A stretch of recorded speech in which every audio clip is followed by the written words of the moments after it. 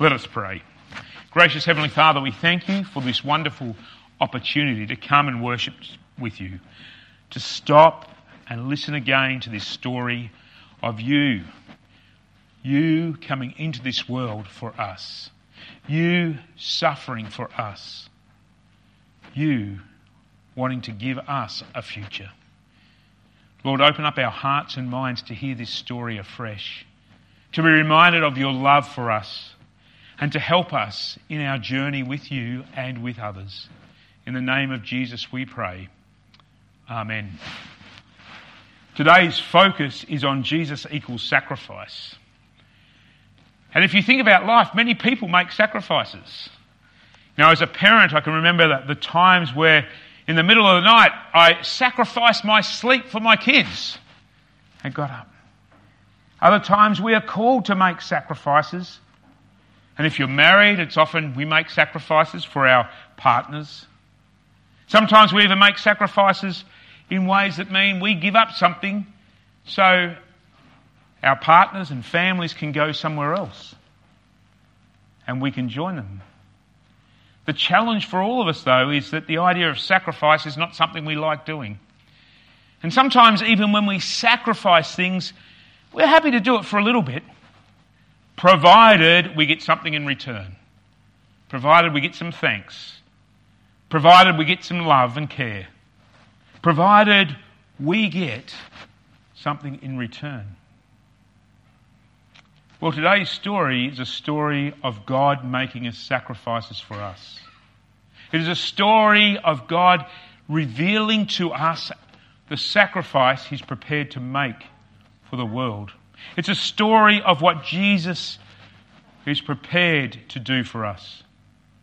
So as we unpack this story, as we listen to John chapter 18 and John chapter 19, I invite you to think of this story of God sacrificing himself for us. I can go and do whatever I like. I don't have to do anything for God. And there's partial truth in that. We don't have to do anything for God to earn God's love or grace because he just gives it to us. But at the same time, he gives us a call to be his representatives on earth, to reflect his love in the world, to reveal to the world that we live in that he is a loving and sacrificial God, a God who shares his love through suffering and death. And so you see throughout the rest of the New Testament, you see throughout church history, people responding to this love in appreciation to God's love of sacrificially loving others, going out of their way to love others. As we heard last night in our service where Jesus equals service, the service doesn't stop with Jesus. He actually says, go and love each other. And by this, the world will know that you're my disciples. And true love requires sacrifice. And if we want to know what that looks like, let's focus on the cross. Let's focus on the love that God has for us.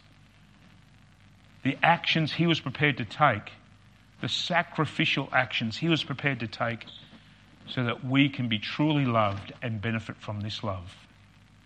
And so I invite you and encourage you to listen to this story from John chapter 18 and 19 as a story of God's love for us and what he was prepared to do for us.